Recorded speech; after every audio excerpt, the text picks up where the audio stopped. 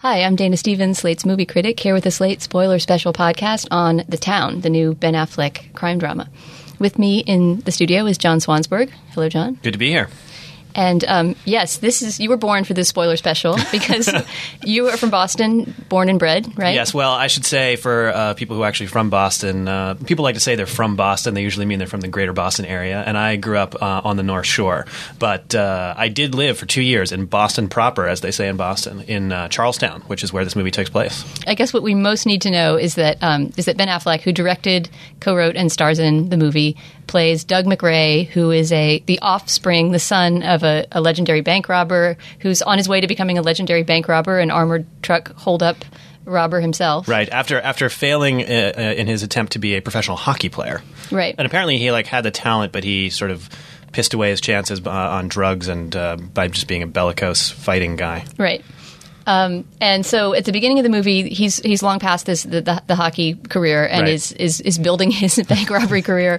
And he's the head of this gang, the only member of which we really need to know about for our purposes, although I do want to talk about the character Glownsy, so I can say the name as often as possible. I love Glownsy. There's a fat guy named Glownsy who can hotwire cars very well, who's sort of minor. But the major other gang member is played by Jeremy Renner. His name is Jem, the character name. Yeah. And Jem is sort of the... There's a character like him in almost every gang movie, right? He's the hothead guy who at any moment could go off, right? The one who enjoys the violence just a little bit too much. Right, and indeed in the first bank heist that we see, which is basically the first thing we see in the movie, there's of course another stock character, the kind of bank manager who is maybe sort of making a move towards the silent alarm, and Jem kind of, delivers first a kind of a blow to him to sort of prevent him from acting up, but then just kind of goes off and just smashes his face repeatedly with the butt of his rifle to the point where blood is flying everywhere. And it's just, it's obviously a scene that's meant to set up that this guy is unhinged. Right. And he's murdered somebody, right? He's served 9 years or something for manslaughter. Right, although we should move on to the romance now, because the central spine of the story is this romance between Ben Affleck's character and Rebecca Hall's character, Claire, who is a bank manager at the first bank that they rob in the movie. And I feel like that movie asks for such a suspension of disbelief in terms of these guys' moral valence that I could never come around to believing they were honorable bank robbers. Not even Ben Affleck. Right. It's totally ridiculous. The movie opens with they hold up a bank in Harvard Square, and they end up taking hostage the assistant manager, played by Rebecca Hall. Why do they do that exactly? It's never clear why they do it. She actually does. So she manages to trigger the silent alarm with her foot. And I think either Ben Affleck or Jeremy Renner noticed this. It's impossible to tell who's who in the course of the bank robberies because they're always wearing masks. In that instance, they were wearing kind of like ghost masks. But she triggers the alarm, so they're kind of pissed at her. But they decide to take her hostage, but for no good reason. They just got to take her with them, drive her around Boston in a van, and then ultimately leave her in South Boston, down by the World Trade Center for no apparent reason. It just doesn't make any sense, other than to set up the idea that she's this kind of loose end. That does she, did she sort of see it? Would she be able to recognize our voices? Did she see anything? So Jeremy Renner wants to rub her out. I mean, he's so crazy. He's like, basically, we gotta tie this up. We gotta knock her off. But Affleck doesn't want to do that, so he volunteers to sort of go. They have her driver's license. I guess they took her wallet among the rest of the things that they stole from the bank. And he suggested he'll go track her down and make sure that she's not acting suspicious. So he kind of follows her into a laundromat. I don't know, sees her, she can't find enough quarters. She asks him if he has any quarters to spare. Somehow in that exchange, Affleck develops a soft spot for this girl and asks her out for a drink, as opposed to, asking her some probing questions about what her knowledge of the events that she just suffered was. And she very weirdly says, okay, this is supposed to happen 2 days after the bank robbery. She's obviously traumatized by what happened. She's weeping in the laundromat over her bloody shirt that she's washing. Right. And some random, townie comes up to her and is like, let me buy you a drink. And really, Affleck's character, Doug, he's not a prize. He's not a prize. He's wearing a tracksuit. He's Affleck's a handsome guy, but there's no effort made to make him charming in that moment. He tries to comfort her, but not in a particularly suave or tender way. And she's like, yeah, okay, I'll get a drink with you. I don't know. I mean, and as you pointed out, her character, that doesn't make us believe anything about her character or know anything about her character, right? She's essentially just the girl who agreed to have a drink with Ben Affleck. The big problem, I think, that we agree with this movie is that a really important part of the movie is this romance between these two people that is just the movie makes no effort whatsoever to sell us on it, right? I mean, I just didn't buy it. Right. If what you want to do this weekend is see an amazing movie about bank robbers and the city of Boston, you should see The Friends of Eddie Coyle, which the Criterion folks put out, I think, about a year and a half ago on DVD. It's one of my favorite movies. It's about a band of bank robbers and about a small time crook and small town crook, and it's set in 70s Boston, and it's neck and neck with The Verdict for being the best movie set in Boston, and there's an amazing scene at the old Boston Garden. I can't say enough about it. It's great, and I was so excited for the town because I thought maybe Affleck was trying to do something like that, and I think he was in a way. Who directed The Friends of Eddie Coyle? Peter Yates, who directed Bullet. Mm-hmm. It's great, and it was very hard to find for a long time, but now it's on Criterion, and it's just Dana, I'm going to give you the DVD so you can watch it. Oh, what a great plug! Yeah, I've never seen it. It's so great. Listeners, go see that movie. It's great. Wow, this is like added value for our spoilers. That's excellent. Yeah. All right, before we wrap, I want to talk about performances because that's really, it was what drew me to this movie in the first place. It has a really big and pretty impressive cast, and I think it's worth talking about Affleck, Renner, Chris Cooper, different people who appear. Absolutely. I thought Chris Cooper was great. I mean, we see him in one scene. In one scene, he plays Doug's father, who's serving, I think, a life sentence for a bank job that he did. I think he must have killed someone in the process, or maybe they just put him away for all his robberies. But he's pretty great, and sort of. He seems like he's unrepentant in a way, and he kind of. Doug goes there sort of hoping, I think, to learn more about what happened to his absent mother, but the father refuses to kind of sugarcoat the history, and I don't know. I thought he was pretty awesome. Yeah, he brought a lot to a pretty minimal part in the movie. Maybe wish he was actually more. He wasn't in Walpole or wherever he was, and was actually more a character in the movie. Chris Cooper is never bad. I mean, there's no movie that he's in is entirely bad because at least it has a Chris Cooper scene. Yeah, and I think we both really liked Jeremy Renner. Yes. Oh, yes. I want to talk about Jeremy Renner for sure because I actually feel coming out of this movie, although it's not like he blew me away in this movie with his performance, it just made me feel like he's a major emerging presence. Totally agree.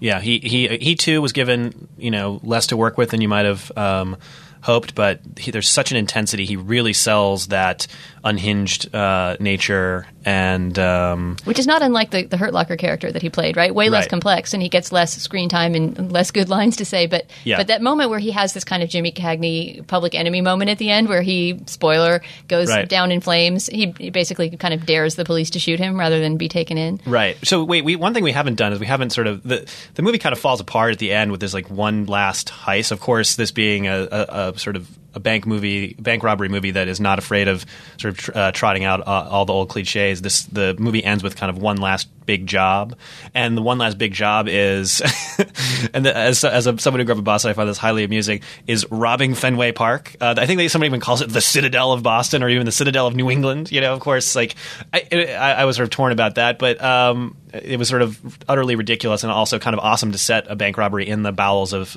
Fenway Park. And as far as I can tell, a lot of that was actually shot, either on Lansdowne Street or in the environs of Fenway, and indeed inside Fenway. So any Red Sox fans out there, will enjoy that. Although it's sort of a ridiculous thing, but the movie ends with this kind of huge shootout in Kenmore Square.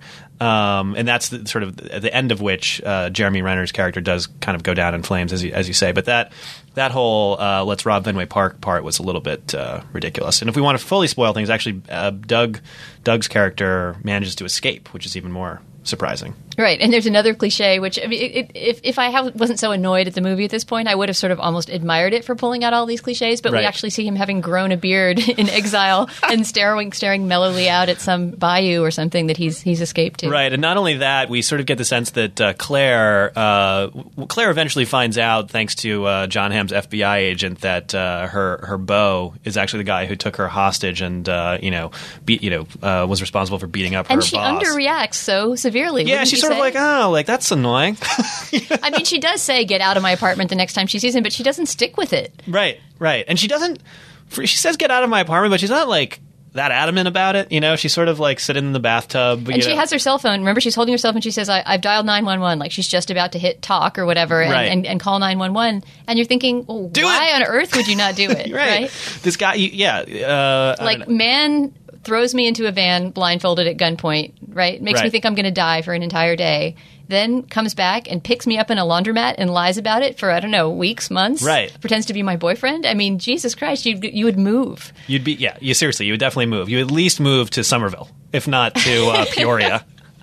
But it made no sense. She obviously, the idea is that she's fallen in love with him, and then there's so at the very end of the movie, after the whole Fenway thing kind of goes sour, Affleck returns to Charlestown, despite the fact that he must know it's crawling with cops, and goes to some place where he can sort of see into Rebecca Hall's window, and calls her and sort of says he wants to come over and visit and just talk to her, and she's of course surrounded by a huge bevy of FBI agents, and she says, yeah, you should come over, but then she at the last second she kind of gives him a hint that in fact he shouldn't come over because the place is crawling with the fuzz. But it's so weird because, of course, Affleck knows that this woman who the FBI now knows is his girlfriend is going to have at least one FBI person there, if not 10 or 12, which is actually the case. I guess charitably we could say that he's calling her to find out whether or not she still loves him because he wants to know whether she'll give him that sign that the cops are there, don't come. Yeah, it's a symbolic call about their relationship. He's obviously not going to go into the apartment because he can see, which is another plausibility hole, that the FBI agents, it wouldn't have occurred to them to not stand in the bay window while she's having a cell phone conversation with the guy who lives in the neighborhood. Yeah, totally ridiculous. So anyway, Affleck makes off with a bunch of cash from Fenway, and he buries it in a local community garden that Claire is known to tend. Right, because we've been seeing throughout the whole movie that she's this kind of community angel, right? She volunteers at the community center, or she gardens. Right. So this is one of my favorite pieces of ridiculousness that I think kind of gets at some of the real silliness of the movie. So Affleck decides to, with his score, which looked to be maybe several hundred thousands of dollars, I don't know, at least tens of thousands of dollars, which is in a hockey bag, he buries it in the community garden in a place where he knows that Claire will be digging soon, I guess. And in the bag of cash, he puts an orange to signify that he went to Florida. Right. He's going to wait for the heat to die down in the Everglades, grow a beard. No one will ever know it's him. And the idea. So then we see this scene at the very end of the movie where Claire is troweling in the community garden. Just so happens, it's a pretty big community garden. Just so happens she trowels in just the right place, finds the hockey bag full of cash. Now, meanwhile, this has happened, we know, relatively quickly because the orange is still in the bag and looks ripe enough to eat. It looks like, peel that sucker. It looks nice and fresh. It looked great. So somehow she knew to do... I love that the orange really bothered you. And the whole subway ride home, you're saying, why is the orange still fresh? What are the chances? It doesn't make any sense. There's no effort made to look like there was here lies the cash. Why would she be digging there? wouldn't the orange have been... if it had been completely desiccated, that would have been kind of interesting. And then I provided an alternate ending, the last shot of the movie, it's old woman digs up moldy orange. that would have been awesome. So then the coup de grace is, okay, she somehow manages to dig up the cash in under a week, and we don't know what she does with the orange. I think she should have eaten it. It looked fantastic. But with the cash, it's been set up that there's a sort of rundown community hockey rink in Charlestown, and we've seen it in his rundown state. And if I'm not mistaken, the last shot of the entire movie is Claire kind of sitting in the stands, beaming, as a bunch of Charlestown youths are practicing hockey in a completely refurbished community hockey rink, which clearly would have taken probably tens of thousands of dollars to get from where it was to where it is. And we're given no indication of how exactly this middle manager at some Harvard Square bank would know how to take tens of thousands of dollars and launder it in such a fashion that she could donate it to the Boys and Girls Club of Charlestown. It doesn't make any sense. Or the FBI wouldn't notice. Remember that victim who protected that that criminal? Why did she just renovate an entire hockey rink? Exactly. John Hamm's character knows at the end that she's in cahoots to some degree with Doug. He did not enough that he can prosecute her, but he knows. So you don't think anyone's going to pay attention to her when her bank account all of a sudden balloons by 7,000%, and when she makes an incredibly munificent donation to the local hockey organization? It doesn't make any sense. See, this movie is made for spoiling. Actually, even more than spoiling, I love plot hole exploration. Yeah, it's awesome. It's totally great. I mean, look, those things bothered me when I sort of sat down and thought about them with you on the subway ride home. But in the context of the movie, this movie was more or less enjoyable to watch. Particularly, that just all adds to this fabric of implausibility. It's not that you're thinking about those things during the movie. It's just that it keeps you from really caring about and entering that world. Exactly.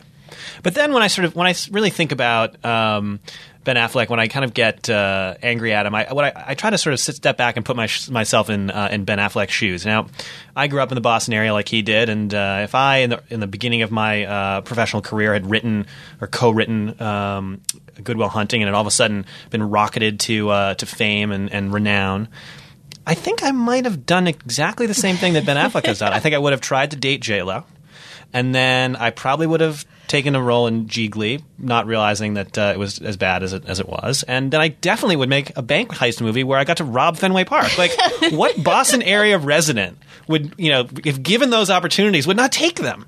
So I can't get mad at Affleck. I think he's made completely logical decisions. I just wish that, and I do think that he's becoming a more serious actor and director with these movies, even though they haven't quite lived up to my hopes and dreams. So I love that you would have taken the J-Lo road. Totally. Come on. Would you now be married to Jennifer Garner with two daughters? No, we part ways there. I think it's totally defensible, but she doesn't do anything for me. But robbing Fenway Park, come on, that's like every Bostonian's dream. All right, John. Well, thank you so much for seeing this movie with me and coming in to spoil it. My pleasure. Our producer is Tage Jensen. Our executive producer for Slate Podcasts is Andy Bowers. For Slate.com, I'm Dana Stevens. I'm Victoria Cash. Thanks for calling the Lucky Land Hotline. If you feel like you do the same thing every day, press 1. If you're ready to have some serious fun for the chance to redeem some serious prizes, press 2. We heard you loud and clear. So go to LuckyLandSlots.com right now and play over 100 social casino-style games for free. Get lucky today at LuckyLandSlots.com. Available to players in the U.S., excluding Washington and Michigan. No purchase necessary. VGW Group. Void where prohibited by law. 18+. Terms and conditions apply.